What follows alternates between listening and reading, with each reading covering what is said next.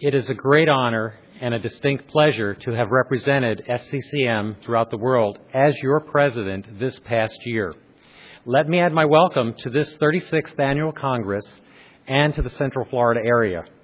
Early counts suggest that this may be the largest Congress attendance ever. Certainly the quality of the program you're about to participate in is extraordinary. I thank you again for the privilege of being your president this last year. Together with your council and our professional staff, we have achieved important milestones to strengthen the society and facilitate your ability to provide the best care to your critically ill and injured patients. With the purchase and renovation of a new building in the Chicago area, the SCCM will have a permanent home for the first time in its history. The ability to make this investment in our future resulted from the serious but optimistic approach to financial management your council has undertaken over the last several years. That same optimism and enthusiasm can be seen in other society activities to improve your patients' care and your experience with SCCM. Recently, the Society has launched its new websites. The reason for this change was simple: to deliver a superior online experience for all members and other users of this important interface. My SCCM allows you to use a single point of entry and, importantly, a single password login to access all of SCCM's web contents and offerings. MyICUcare.org is the one-stop resource for families and friends of patients who are critically ill or injured that can help them make important health care decisions about the care of their loved ones. Finally, and most importantly, LearnICU.org houses the most current text-based as well as other types of educational material containing clinical and management information. Using this portal, you will be able to participate in online learning exercises and continuing education opportunities, watch streaming videos, listen to iCritical Care podcast interviews, and much more. We anticipate this will become your go-to resource and will help you keep your commitment to lifelong learning. All of these changes will benefit your critically ill patients in multiple ways. At this time, it gives me great pleasure and a fair amount of relief to introduce your next president, Frederick P. Ognibene. Dr. Ognibene has been a member of the SCCM since the early 80s and has served the Society in many important ways on his rise to become president. Fred received his MD degree from Cornell University Medical College in New York City, where he was also awarded membership into the prestigious National Medical Honor Society, Alpha Omega Alpha. His medical school achievements followed an outstanding performance as an undergraduate at the University of Rochester, where he graduated magna cum laude. Fred completed an internship and residency in internal medicine at the New York Hospital, and then, to our good fortune, he entered a critical care fellowship at the National Institutes of Health in Bethesda, Maryland. Fred's commitment to quality education and care of the critically ill permeates his professional life. He has been involved in resident and fellow training and mentoring at the NIH for over 20 years. His current position is Director, Office of Clinical Research and Medical Education at the NIH. In addition, he holds clinical appointments at the University of Maryland and George Washington University School of Medicine. Fred is active as a researcher and has more than 100 publications to his credit. He has sat on many significant editorial boards, including Critical Care Medicine. Although he has served the SCCM in many capacities, I'll mention only a few of the highlights. He served for many years on the program committee and then became the program co-chair in 98. He served as the Secretary General, Board of Regents of the American College of Critical Care Medicine and was also chair of the Credentials Committee. He was chair of the Research Committee and served on the Continuing Education Committee for many years. He has been part of the faculty of the SCCM's multidisciplinary board review courses, as well as other review courses throughout his career. Fred was elected at large to the council twice. He was then secretary for 2 years before becoming president-elect last year. Fred has served in many other ways, too numerous to mention, to further the mission and values of the Society. In addition to his critical care commitments, Fred has many outside interests and talents as well. Each of these he pursues with the same vigor as he applies to his professional life. He is a huge fan of the arts, donating both time and money to their support. Fred supports his community as well as our national society. He is a participating member of the Washington, D.C. chapter of the Society. Fred is a commissioned officer in the Public Health Service. As we have recently seen, when disaster strikes, Fred is there. From my personal perspective, Fred has been a strong and supportive colleague. His logical and consistent approach to achieving objectives has been an enormous help to the Executive Committee and the Council. He is a wonderful role model and a gifted mentor to me personally and all of us in the leadership.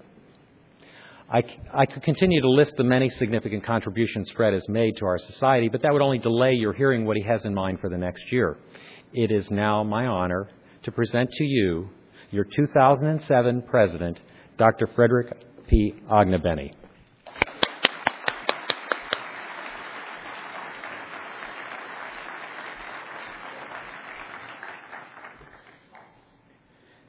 Thank you very much, Charlie. And thank you for the honor of serving as your president in this coming year. So I have a question for you this morning. How many of you remember the name of your first grade teacher?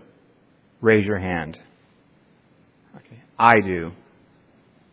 Mine was Mrs. Stranigan, and she reigned supreme at Our Lady of Loretto Elementary School in Falconer, New York. But Mrs. Stranigan is not the teacher I remember best from the early years of my education. That honor is reserved for Mrs. Carol Lewis, my 10th grade biology teacher. In her class, we dissected a cow's eyeball. Not an ordinary old frog, but an eyeball from a cow. I got to see how it operated, the muscles that control eye movement, the mechanics of it all. And I was captivated. Mrs. Lewis introduced me to the joy of learning about biology and the joy of unlocking the mysteries of how our bodies work. It was the beginning, and I know that in that biology lab lies the origins of my career, the beginnings of my ultimate goal of a life and a career in medicine. And I will be forever grateful to Mrs. Lewis for teaching me and for setting me on that path. Another question for you this morning. Actually, my challenge to each of you is, who will remember your name?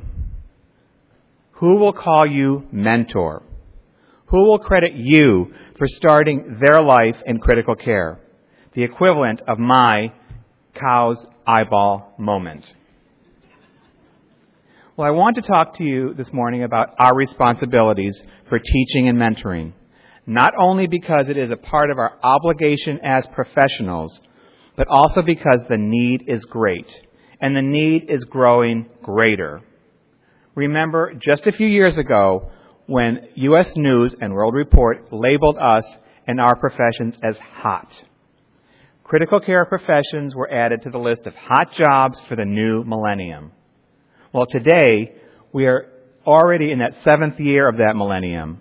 Baby boomers, myself included, are getting older, are getting sick, and beginning to crowd our hospitals and our ICUs in record numbers. Critical care is going to need more, many, many more. Nurses, pharmacists, physician assistants, respiratory therapists, dietitians, basic scientists and clinical researchers, social workers, educators, and physicians. The goal of this litany is to remind everyone and to stress the absolute need and imperative for greater numbers of individuals becoming members of our multi-professional team of dedicated intensive care experts. We, who are already members of that team, must not only replenish our ranks, but add to them if we are going to serve these older and sicker patients who populate our nation's hospitals. Where to begin? How about each of you becoming a Mrs. Lewis? Your local elementary and high school sponsor career days. Sign up and talk to these young students who are eager and impressionable. Volunteer to speak about healthcare professions and their values, especially those pertaining to the careers which are part of our critical care team. Get those future healthcare professionals interested early. Get them hooked. Alternatively, consider working at a community health fair. Get the word out to others about our wonderful critical care professions. Mentor beginning medical, nursing, pharmacy, respiratory therapy students. Bend the ears of promising nurses and residents and respiratory therapists rotating through your ICUs. Help make our intensive care professions exciting and viable career options. Be visible and be accessible for the next generation. Take time at the bedside to teach. Some of the most memorable moments were things I learned at the patient's bedside. How to clinically recognize cardiac tamponade, or how to treat septic shock and ventricular fibrillation. How to comfort the patient, the family, and the staff at difficult times. How to hold the hand of a dying patient. At some point, I transitioned from being the student to being the teacher, and to having the pleasure of helping others learn. I became a mentor and hopefully a role model. My former fellows in the audience, if asked, and in some cases if not asked, will tell you about my compulsivity on rounds, the importance of the details, the importance of listening to each other, to our colleagues and members of the ICU staff, to our patients, and to their families. I certainly hope that I've been a good mentor and a clinical role model. But of course, education isn't limited to our students and trainees or to the recruitment of healthcare professionals. Those bottom line watchers, our hospital administrators, also need to be educated. In some cases, they may still be skeptical of the value of critical care specialists. We have not done the best job of helping those administrators understand that not only do we save lives, we save dollars for their hospitals and hopefully for our patients. Adequate numbers of a well-trained, skilled ICU staff improve quality and add value to their institutions. They need to understand that concept. I think our peers in the business world understand that principle, but I'm not sure that we have done a good job of convincing some of our colleagues in hospital administration. It is the time for the right care right now. Those hospital administrators and others, however, are going to quickly grasp the importance of the Society of Critical Care Medicine's newest large initiative, the Paragon Critical Care Quality Improvement Program. Some of you may have already heard about it. The Paragon program is designed to create tools to address quality improvement in the critical care environment, and further to provide mentoring and support for you at your local institutions as you implement quality improvement processes. This personalized approach to quality improvement will ultimately help patients everywhere, as SCCM not only dedicates its resources to improving care at one institution or small group of hospitals at a time, but also as we take what we learn from our experiences in your ICU and develop and share with others throughout the world. Paragon complements and reinforces the many educational, research, and publishing activities that the Society has always provided and helped us better achieve our charitable mission of improving care for the critically ill and injured worldwide. I am very excited about the possibilities the Paragon Project holds for us and for our patients. A number of pilot activities are already underway, and throughout the year, you'll be hearing more about this exciting new society endeavor. Well, I've talked this morning about teams and partnerships, mentoring and learning, but learning, as you know, is not done in isolation. It involves not only our clinical colleagues, but also our colleagues and partners at the laboratory bench and in the laboratory. The value of our partners conducting basic science or animal-based research is well understood, and an expected part of the translation of knowledge from the bench to the bedside and back. These partnerships are expected and valued. However, It does concern me when some view our partnerships and relationships with industry, medical device companies, pharmaceutical firms, as somehow bad or tainted. I don't feel that way. Our industry colleagues have much to offer and contribute to the advancement of higher quality delivery of care to our critically ill patients. Our society has developed approaches and policies for such partnerships. I am comfortable with our current policies and our partnerships, and I hope that you are too. Remember that the Society's collaborations with our industry partners are done in compliance with regulatory agencies and our accrediting bodies. These relationships are not illegal. However, at times, there have been issues of clarity and objectivity, be they real or perceived. We need to present our positions free of bias. We must be objective, honest, and unquestionably ethical. This is an issue not only for the Society of Critical Care Medicine, but for all of medicine. Clear guidelines for how medical professional societies interact with our industry colleagues are needed. This is not only an established goal for this society and for our partners in the American Thoracic Society, the American Association of Critical Care Nurses, the American College of Chest Physicians, the European Society of Intensive Care Medicine, and other professional societies. It is also a personal goal of mine. And I hope to move this forward during my tenure as president.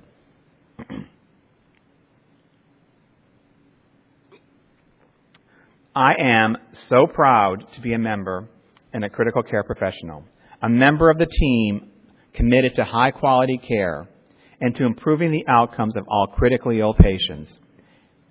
And we do improve outcomes. What we do not do well is tell our story. We in the ICUs have not just an admirable, but an enviable success rate. In many circumstances, up to 80% of our critically ill patients live. That is 8 out of 10. Can you imagine your favorite baseball slugger with an 800 batting average? That's double Ted Williams' best.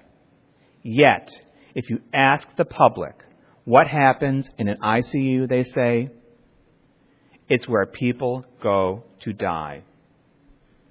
We must find ways to educate patients and families that for the majority of them, the ICU is not a place of death. It is a place of hope, a place of recovery, and a place of survival. So whether it's the satisfaction of a career in critical care, the value of our roles in healthcare, or the success we enjoy in serving patients, we all have a good story to tell. My challenge to you is to go home, go back to your communities, to your hospitals, and share that story, and share your knowledge. And I look forward to joining you in that endeavor. So I told you of my biology teacher, Mrs. Lewis, and the role she played as my mentor. But she wasn't the only member of Team Ognibene. I would be remiss if I failed to acknowledge the rest of this team, many of whom are with us today. My mother, Alma Ognibene, is in the audience. She was the first and one of the best teachers in my life. I'm 53, and she's still teaching me. She's accompanied by my sister Grace, one of my 5 siblings. And I think I can take some credit for teaching them a thing or two, but I can also tell you that they have taught me plenty. My professional family is also part of my team. Many of you already know them. One is Joe Perillo, a past president of SCCM and current editor of our journal. I first met Joe when he was chief resident at New York Hospital Medical Center. I thought of Joe as one of the smartest guys in the world, and I still do. So do the National Institutes of Health, or the NIH Clinical Center, the hospital of the NIH, which recruited Joe to lead its Department of Critical Care Medicine and to start a fellowship program in critical care. And I was one of his first 4 fellows in 1982. I can certainly credit him for starting that amazing fellowship program, which was so important for my career. But Joe, I know you had an ulterior motive. Night call. Margaret Parker also an SCCM past president, was at the NIH when I arrived. And boy, did I learn clinical skills from her. I thought I was good at getting in a central line, but Margaret was the best. She was the queen of the catheter. What I also learned from Margaret was the importance of balancing a personal and professional life. She clearly does it better than I do, so I still have a lot to learn from her. Joe and Margaret were involved in this organization and valued SCCM, so of course I followed in their footsteps. I owe them a lot for where I am today professionally and where I am as the leader of this organization. I'd also like to thank Henry Mazur, who was Deputy Chief of Critical Care Medicine when I joined the NIH, and he's now Chief of that department. He helped recruit me to the NIH, but he also taught me more than I wanted to know about antibiotics and infection control, how to finesse my slides for scientific talks, and how to finally hone a manuscript to get it accepted in the best medical journals. All are my friends, all are my colleagues, all are my mentors.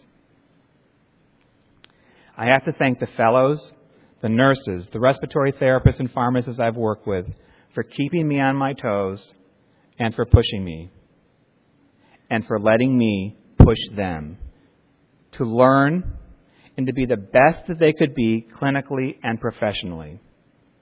I thank them for their patience and for allowing me to be a mentor. I also have to thank my mentors in this organization, the past presidents I've worked with on council and the executive committee. Their widely disparate styles and their broad range of skills have provided me with tools that I hope will help me during my presidential year. Please join me in thanking all of them for all that they have done for me, for our patients, and for our profession.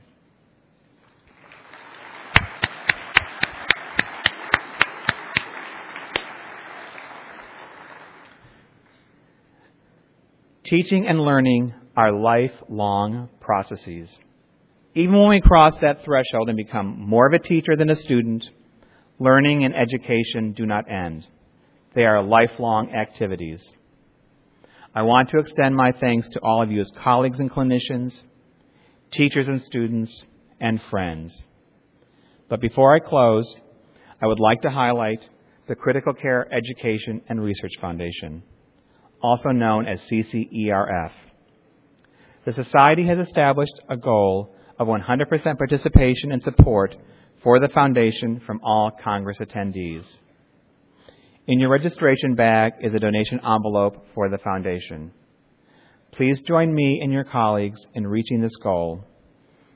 As I have pointed out, the Society's educational, clinical, and research initiatives provide an important public service.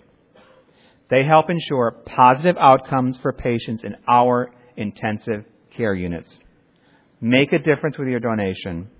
By doing so, you will help further our Society's educational and research goals, which in turn will assist us in our roles as mentors. Finally, I look forward to learning a great deal from you during this upcoming year, and then proudly and confidently sharing that knowledge with others as I lead the Society of Critical Care Medicine as your president. Thank you. Discover successful strategies on how to achieve the maximum benefits of nutrition therapy at the 6th Summer Conference in Intensive Care Medicine, Nutrition as a Therapeutic Agent to Improve Critical Care Outcomes, to be held June 14th through the 16th, 2007 in Toronto, Ontario, Canada. Developed by the Society of Critical Care Medicine and the European Society of Intensive Care Medicine, this conference will cover topics such as the benefits and limitations of select nutrients, successful strategies involved in enteral and parenteral nutrition therapy, and similarities and differences in international nutrition guidelines. Register today by visiting www.sccm.org or calling 1-847-827-6888.